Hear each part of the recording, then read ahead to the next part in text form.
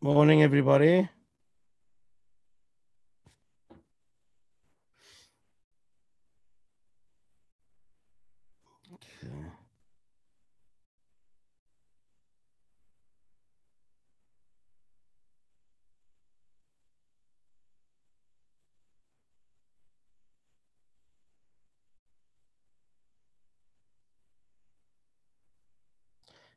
Okay, are we all well?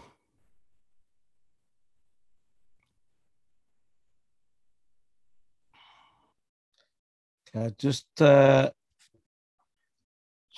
to share a screen with you. Everybody got the, if you can't see it, just let me know.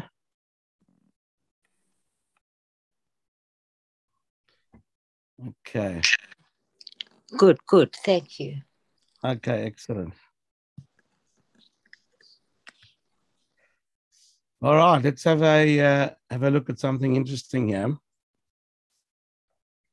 Our parsha this week is Parshat Ki Tavo, and it's um, it's famous for the huge list of potential curses that Hashem threatens us with. Um, following a set of brachot that Hashem promises us if we behave correctly. That's one of the main sections of the whole parsha. Now, at the same time as this is being communicated to us in the actual parsha itself, the haftarah is taken from Isaiah, from Yeshayahu, and you can see on the screen where my cursor is. This is an art scroll scan of an art scroll Tanakh, and it tells you here Haftarat Ki Tavo, tells you where the Haftarah starts from. So this particular Haftarah is one of the seven Haftarahs of comfort, traveling from Tisha B'av all the way through toward Rosh Hashanah. So this is a prophecy that Yeshayahu gives, which is a glorious prophecy. It's very positive, as the seventh Haftarah of comfort, which gives us a beautiful vision of what will happen at the end of days. So the Haftarah starts off here. You can see the Haftarah starts off in the Hebrew, Kumi Ori Kiva Ureich Chor Hashem Alayich Zarach. Arise, shine, for your light has arrived, and the glory of Hashem shines upon you. For behold, darkness may cover the earth, and a thick cloud may cover the kingdoms, but upon you Hashem will shine, and his glory will be seen upon you. Yeah, the prophecy continues. It's really amazing. It says, nations will walk by your light, and kings by the brilliance of your shine. Lift up your eyes all around and see, they are all assembling and coming to you. Your sons will arrive from afar, and your daughters will be raised at their side. Then you will see and be radiant. Your heart will be startled and broadened, for the affluence of the West will be turned over to you, and the wealth of nations will come to you. So this is an unbelievable prophecy, which is partially we sort of witness this every single time we come up with a technological breakthrough.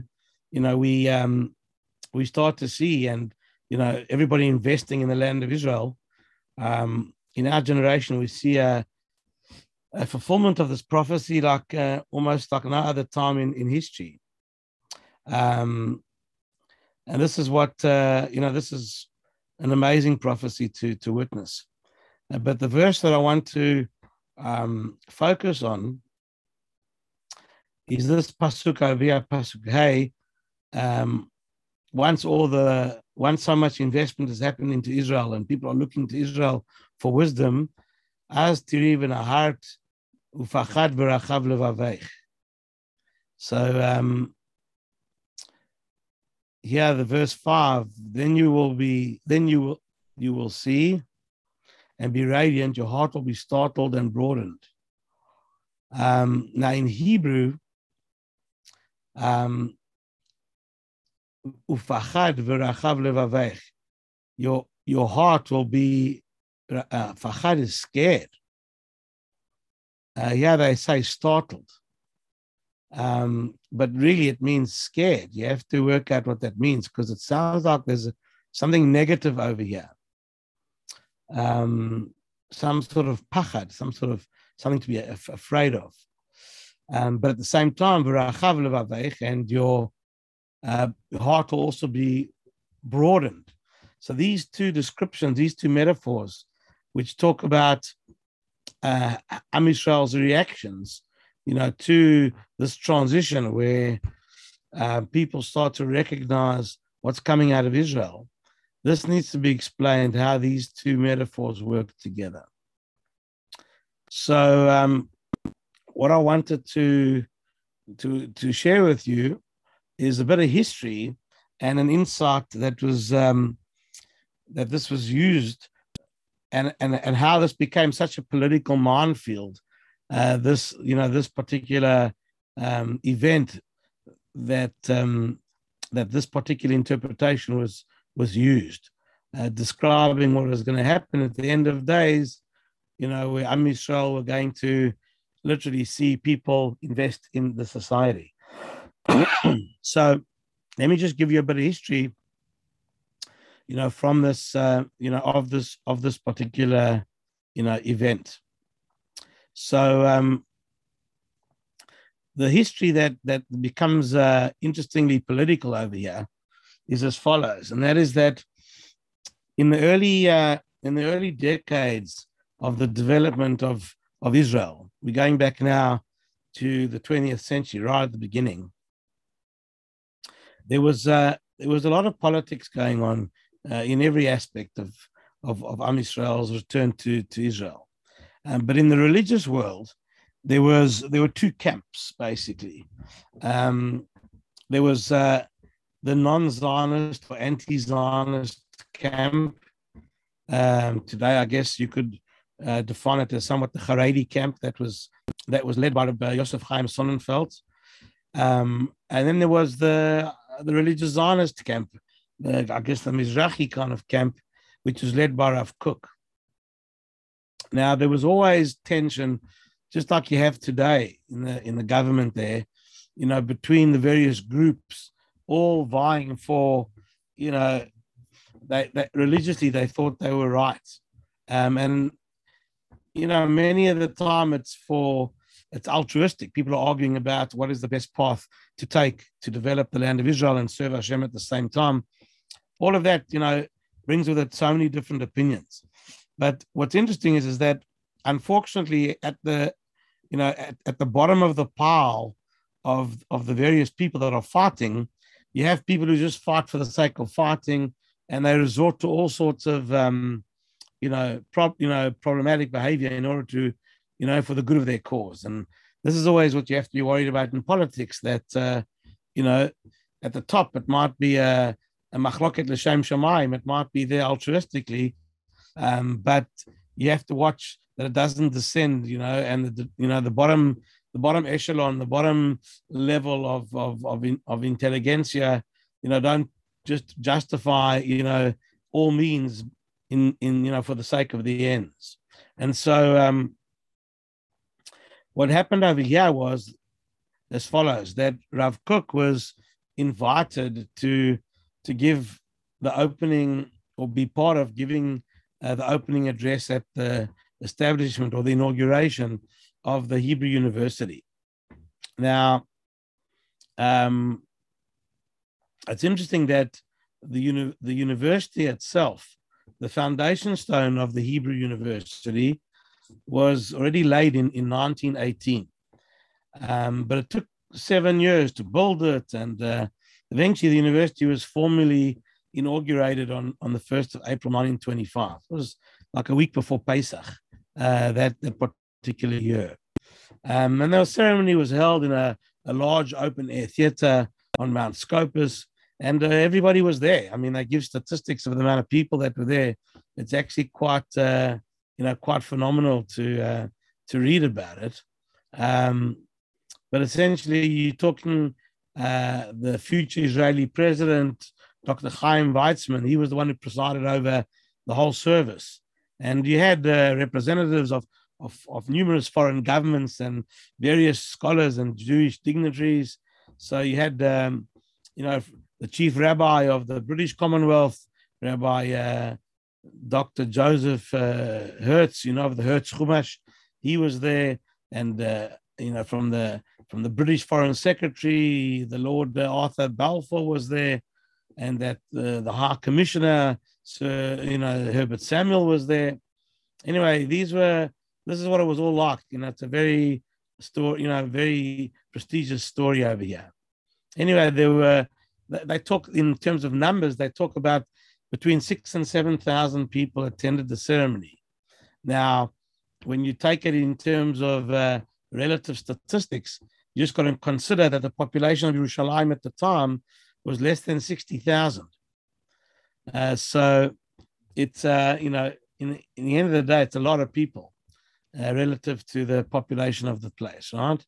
So 10% of the population is sitting at this inauguration.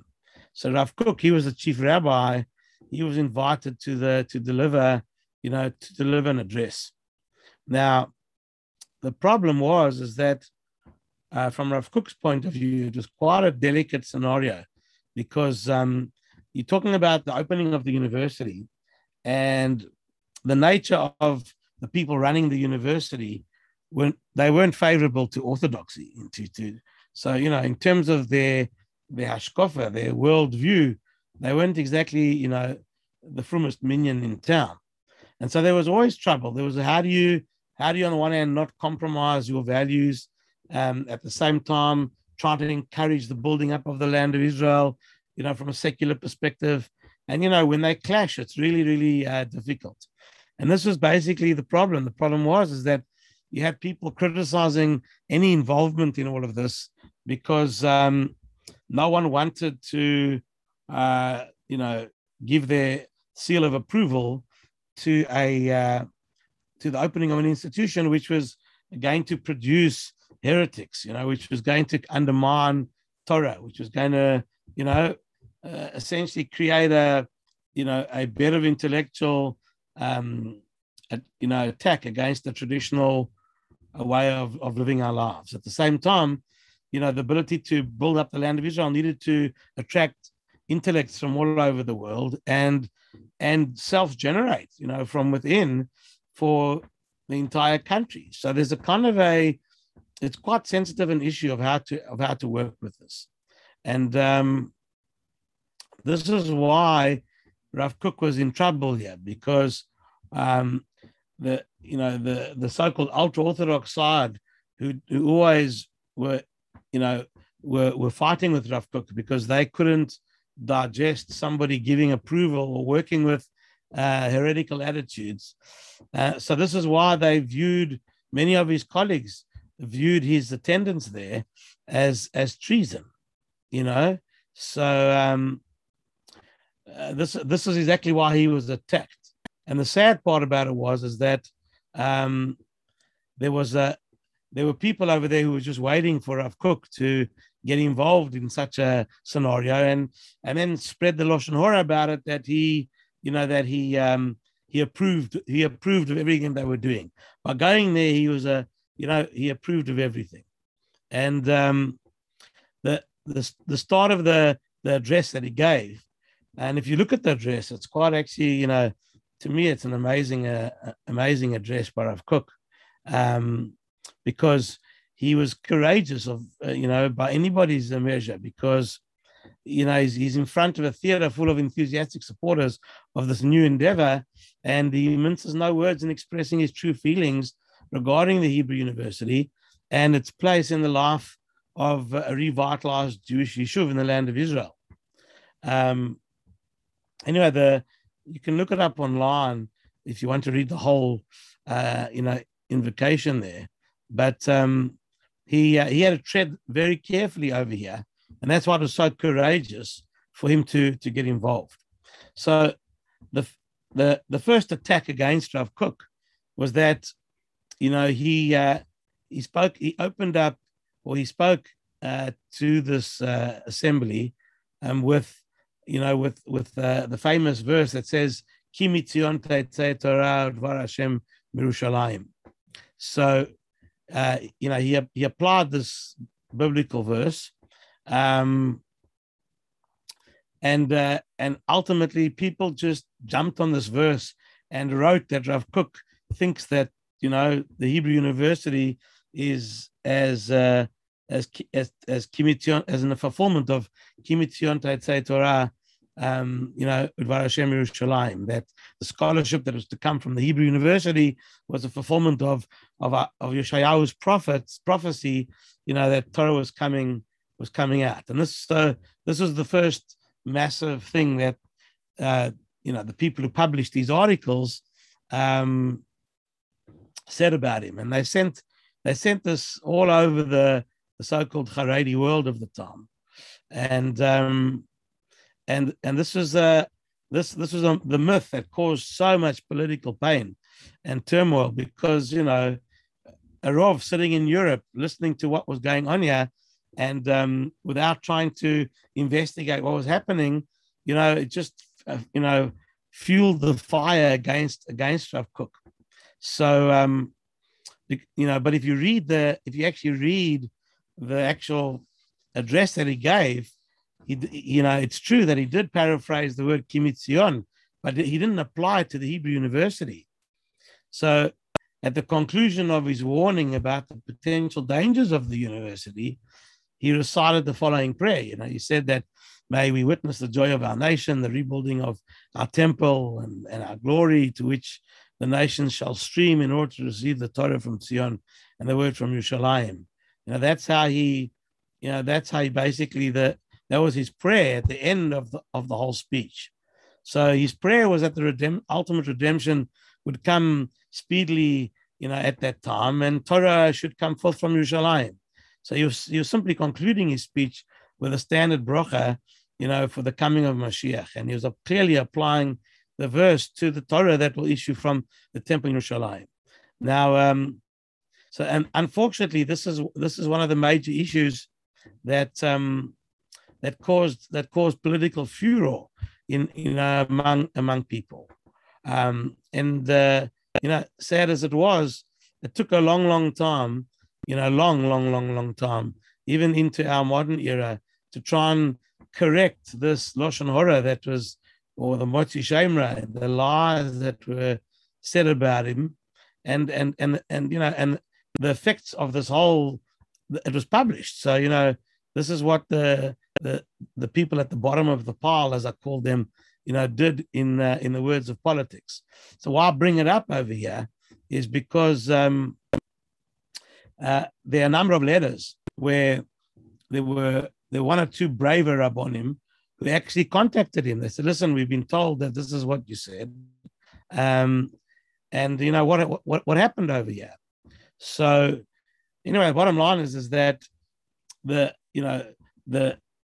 attack against Rav Kook first appeared in a journal, called Beit Vad L'Chachamim, and it appeared in Romania, in Satmar.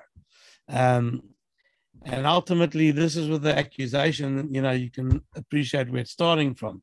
So Rav Kook wrote a letter to defend himself to Rabbi Yosef Mashash, or Masas, however you pronounce it.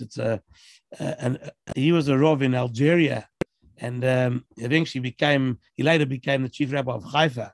So Rav Kook acknowledges in the letter to him that he says that, look, what can you do? Slanderers are not uncommon, but expressed shock at how one could even suspect him of stating the verse in reference to a secular university. Anyway, nevertheless, the allegation continued to spread, and literally it was, only, when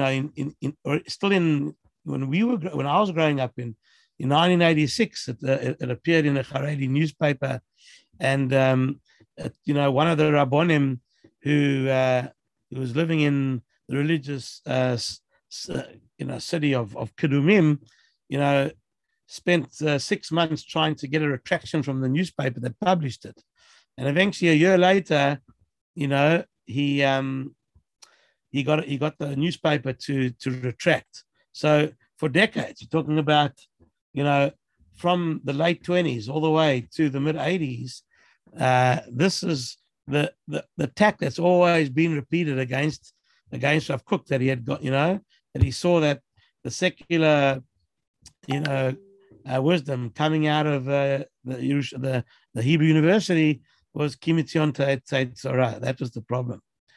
Anyway, this was the background to what I wanted to share with you, because if you now go to the actual address of Rav Kook, this is exactly what he used, this Haftorah that we looked at. So we go back, to the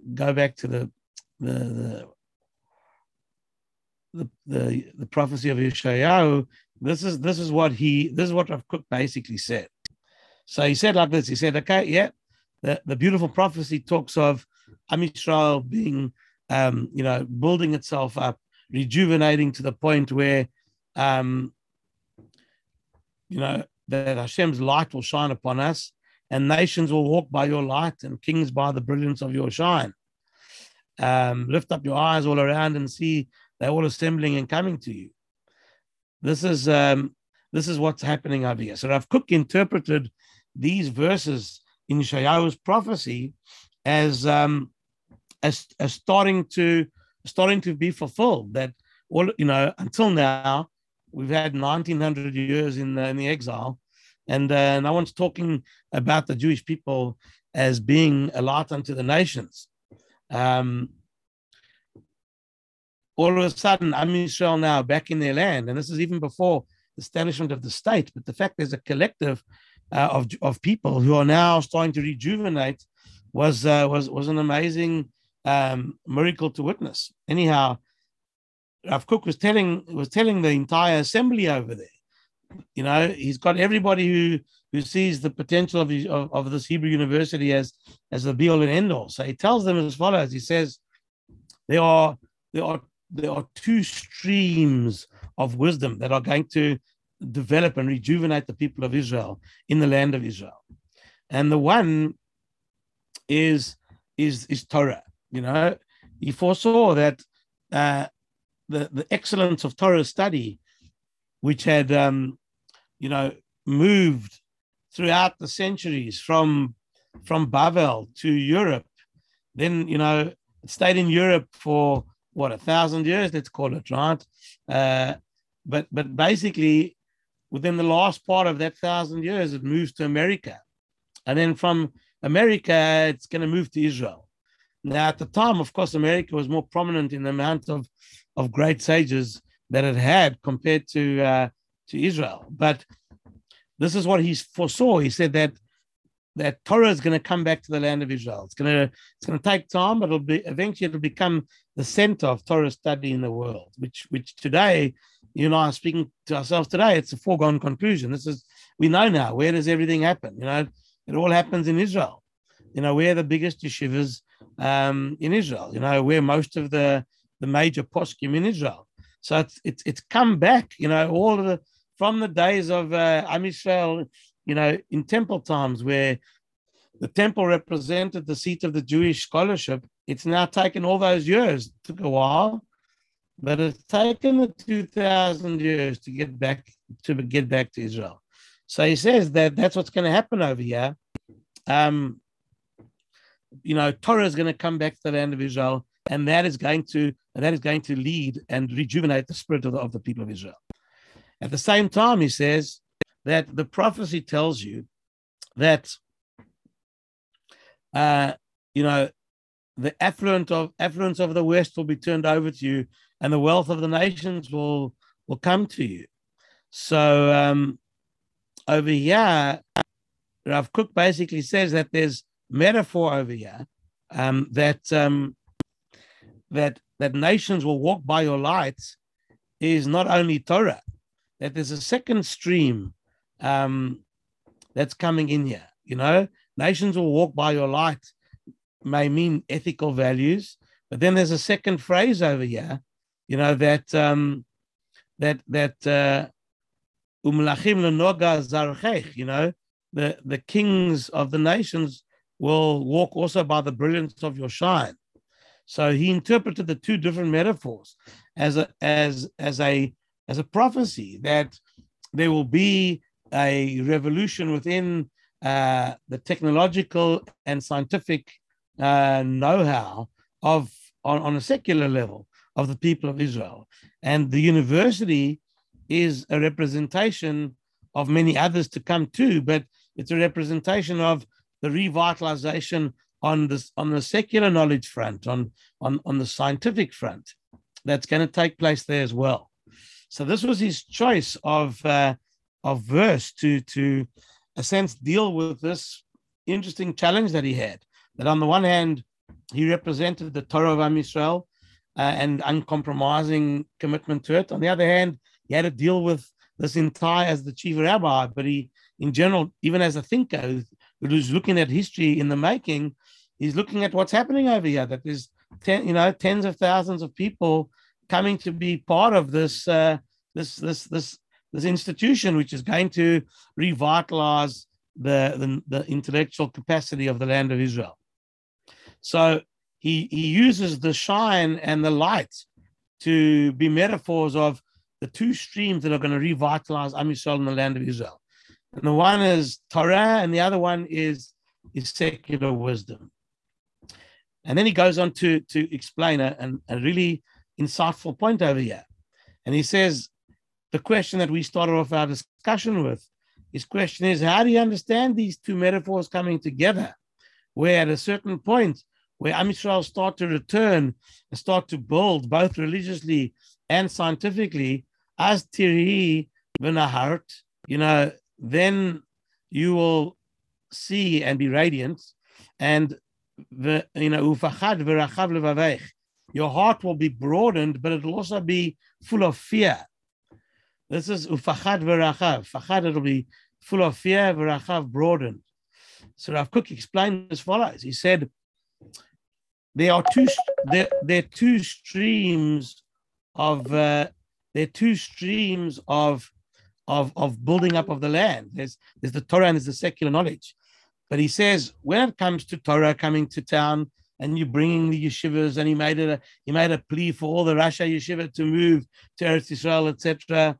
He says, okay, so what's going to come? The information that's coming with the great rebuilding of the yeshivot of Europe, he says the knowledge over there, by and large, is high quality knowledge from a religious, philosophical, from a value point of view, and therefore it's culturally there's no major danger. There's no major danger, in the yeshivas coming to Eretz Yisrael. You're basically bringing the very study of the values that keep us going, and so therefore the yeshivas coming to the land of Israel is v'rachav levavech. Your horizons will be broadened. Your heart will be broadened. All of a sudden, people will become reconnected to their tradition, to their traditions again. And therefore, that's the metaphor that describes v'rachav levavech.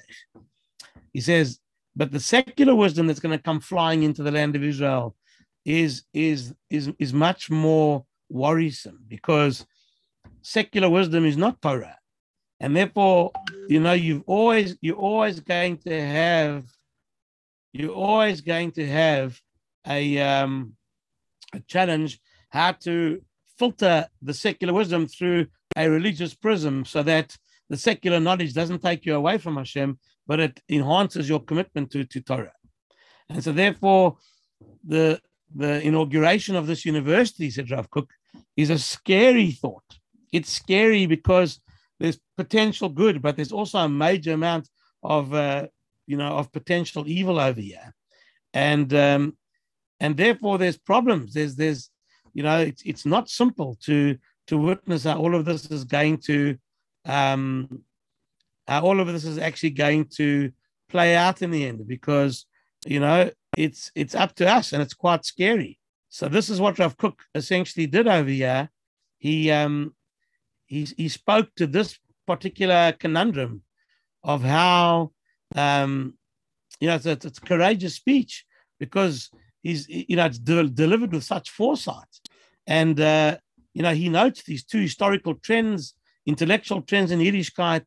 The Torah trend is much more insular, focusing on what is kadosh, on what is sacred, and it's protected. And this approach was advocated by yeshivot throughout the centuries. And the second trend is a much more porous approach that accepts the notion of importing and exporting foreign ideas. And proponents of this latter approach are willing to, are they willing to share Torah with the outside world, serving as a light unto the nations, and absorbing external ideas into the Jewish nation? But by means of the second approach, like the Hebrew University, could serve as a useful function. But the approach also engenders trepidation, because in hindsight, it's clear that for those who drew upon it in the past, unhesitatingly embraced foreign ideas, and very few Jewish descendants remain, since they long ago assimilated among the nations. So this is the problem. This is the kind of contradictory set of metaphors, So, on the other hand, most of those participating in the building of the Jewish land are descended from Jews who embraced, the first approach. So he said, Rav Kook basically said that he warned that the Hebrew University can play only a small part in the Jewish community's educational needs, and it must be regarded with apprehension and fear. The main source of education will and must come from traditional yeshivot. This is what he said.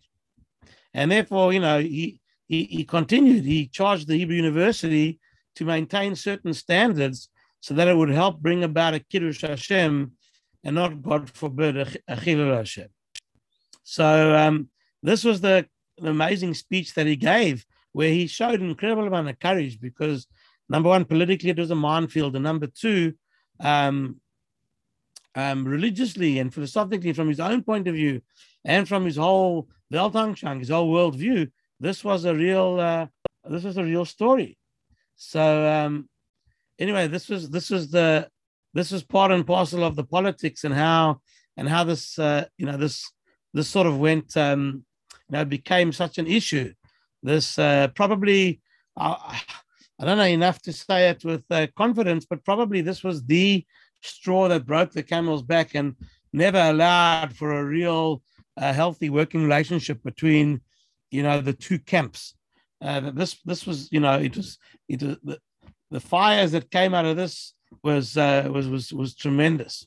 And so and the backstory, the backstory behind Rav Kook's trying to work away why he would actually even go to the inauguration, and this, most people were unaware of this particular backstory, and that Rav Kook agreed to attend on a condition. In exchange for his attending the event, Rav Kook had extracted a pledge from Dr. Chaim Weizmann, who was the founding father of the Hebrew University, that the one department is not allowed to be in the university, and that is the biblical criticism department. That Bible criticism, which was the biggest academic secular assault on the legitimacy of the actual Tanakh, that would not be included in the curriculum of the university. And this was the basic, this was in a sense what he tried to get out in a deal that he made with the Hebrew University, and and then of course he gave this particular speech. So the sad part about it is how what was shocking about it is how these facts were distorted and were given as a misrepresentation and used to besmirch Rav Kook's reputation, and everybody condemned him, in the religious world. Everybody condemned him with for it without knowing the actual facts and without investigating what the real story was, But anyway, this was this was a sad reality. In fact, there's there's a there was a book, a 3-volume book, I think that was published about the unique personality, the holy Reb Yosef Chaim Sonnenfeld, who led the Haredi community. And the book, I read the book, it condemns the actual inauguration, and it perpetuates that Rav Kook opened his remarks, with Ki Mitzion Tatei Torah, and and they don't explain. No explanation is given, and it leaves you with a full misrepresentation that he applied the verse to the actual Hebrew University. But they do quote some of his actual remarks, but it's hard to read them, meaning like they're in very small print at the end. Even the Holy Chofetz Chaim, a letter was reprinted, him condemning the new university and those who view it as a substitute for the third Beit HaMikdash, and the assumption is that he heard via this, via the grapevine that this is what Cook had said, which was unfortunately not true. So anyway, people have now republished his speech, to try and give people a different different approach to what really actually happened over there. So anyway, this was the problem. But the chidush that was more interesting to me was how he interpreted these particular, in this week's Haftorah, how Rav Kook actually how he actually explained this contradictory set of metaphors in the prophecy of Yeshayahu, and specifically it comes to light because we read it this Shabbos as the Haftorah, and it's to many of us it'll be an incredibly comforting prophecy to watch unfold. I mean, who would have ever thought that such a thing could happen? That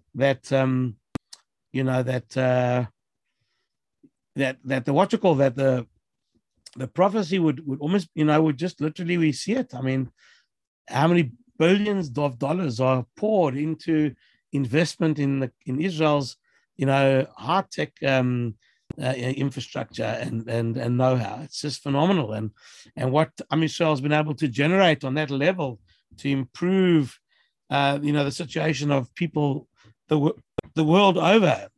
We get hammered for it. No good deed goes unpunished, and we are we witness the resurgence of anti-Semitism on a level that those of us who grew up after the Shoah have never seen before. But gee, it's like an unbelievable thing to watch this prophecy unfold, and hopefully the beautiful parts of it will outshine the negativity of what happens, because in the end of the day, the Hebrew University from a Kiddush Hashem point of view has not exactly lived up to its to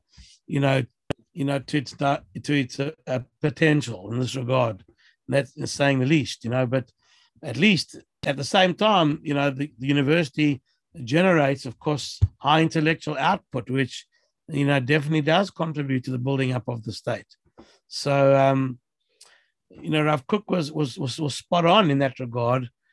Politically, it was a nightmare. It was a minefield. But to see the university as a means to an end, a vocational school of sorts. But the true goal was always the study of Torah. So, it's and Rav Kook was aware of what happened, and he tried to defend himself, and people who asked, got a letter from him which explained it, anyway, this was the basic story. So anyway, he was clear that the university was only going to provide secular tools for building up the land of Israel, but the foundations of the Jewish nation comes from the holy ideals, of the Torah. So anyway, that was what he tried to, he tried to defend it. And in fact, there was a Rav who I think, had a connection to South Africa, Rav Yechiel Michal Kosovsky of Lithuania. But this is, I think Yechiel Michal that we knew, who was active in the 50s, 40s and 50s in South Africa. I think he died, unfortunately, very young. But I know my father, my parents learned with him. He was named after his grandfather, but there was a letter already sent to him in 1927, and basically that they heard of there was a kind of a plaque that was put up in one of the shuls in Rabbi Kosovsky's town that the plaque related the verse from Yeshayahu to the university. So you see that people, took it, they took it to a new level.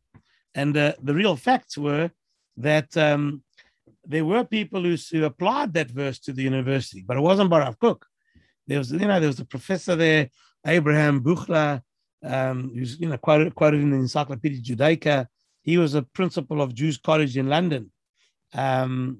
Anyway, bottom line is there were a number of people, conservative Rabbonim in Brooklyn who applied the verse. But this is part of the whole series of misconceptions over here that they use it for political ends, religious political ends, and this was the sad story.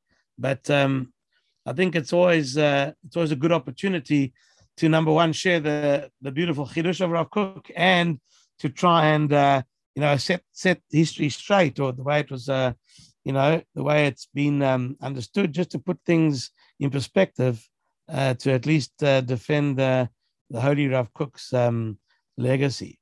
So so that's the story.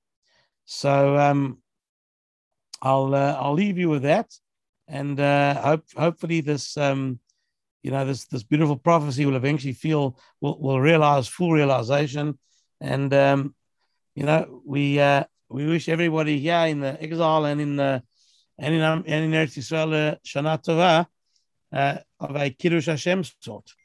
And so, hopefully that's where it'll get us to. So I'll leave you there. Thank you very much. Thank you. Interesting. Thank you, Rabbi. As always. Thank you, Rabbi. Wonderful. Thank you. Okay. Thank Take care. you. Okay. All the best. All the best. Thank Yes. you. Bye-bye. Yes. Bye. Bye.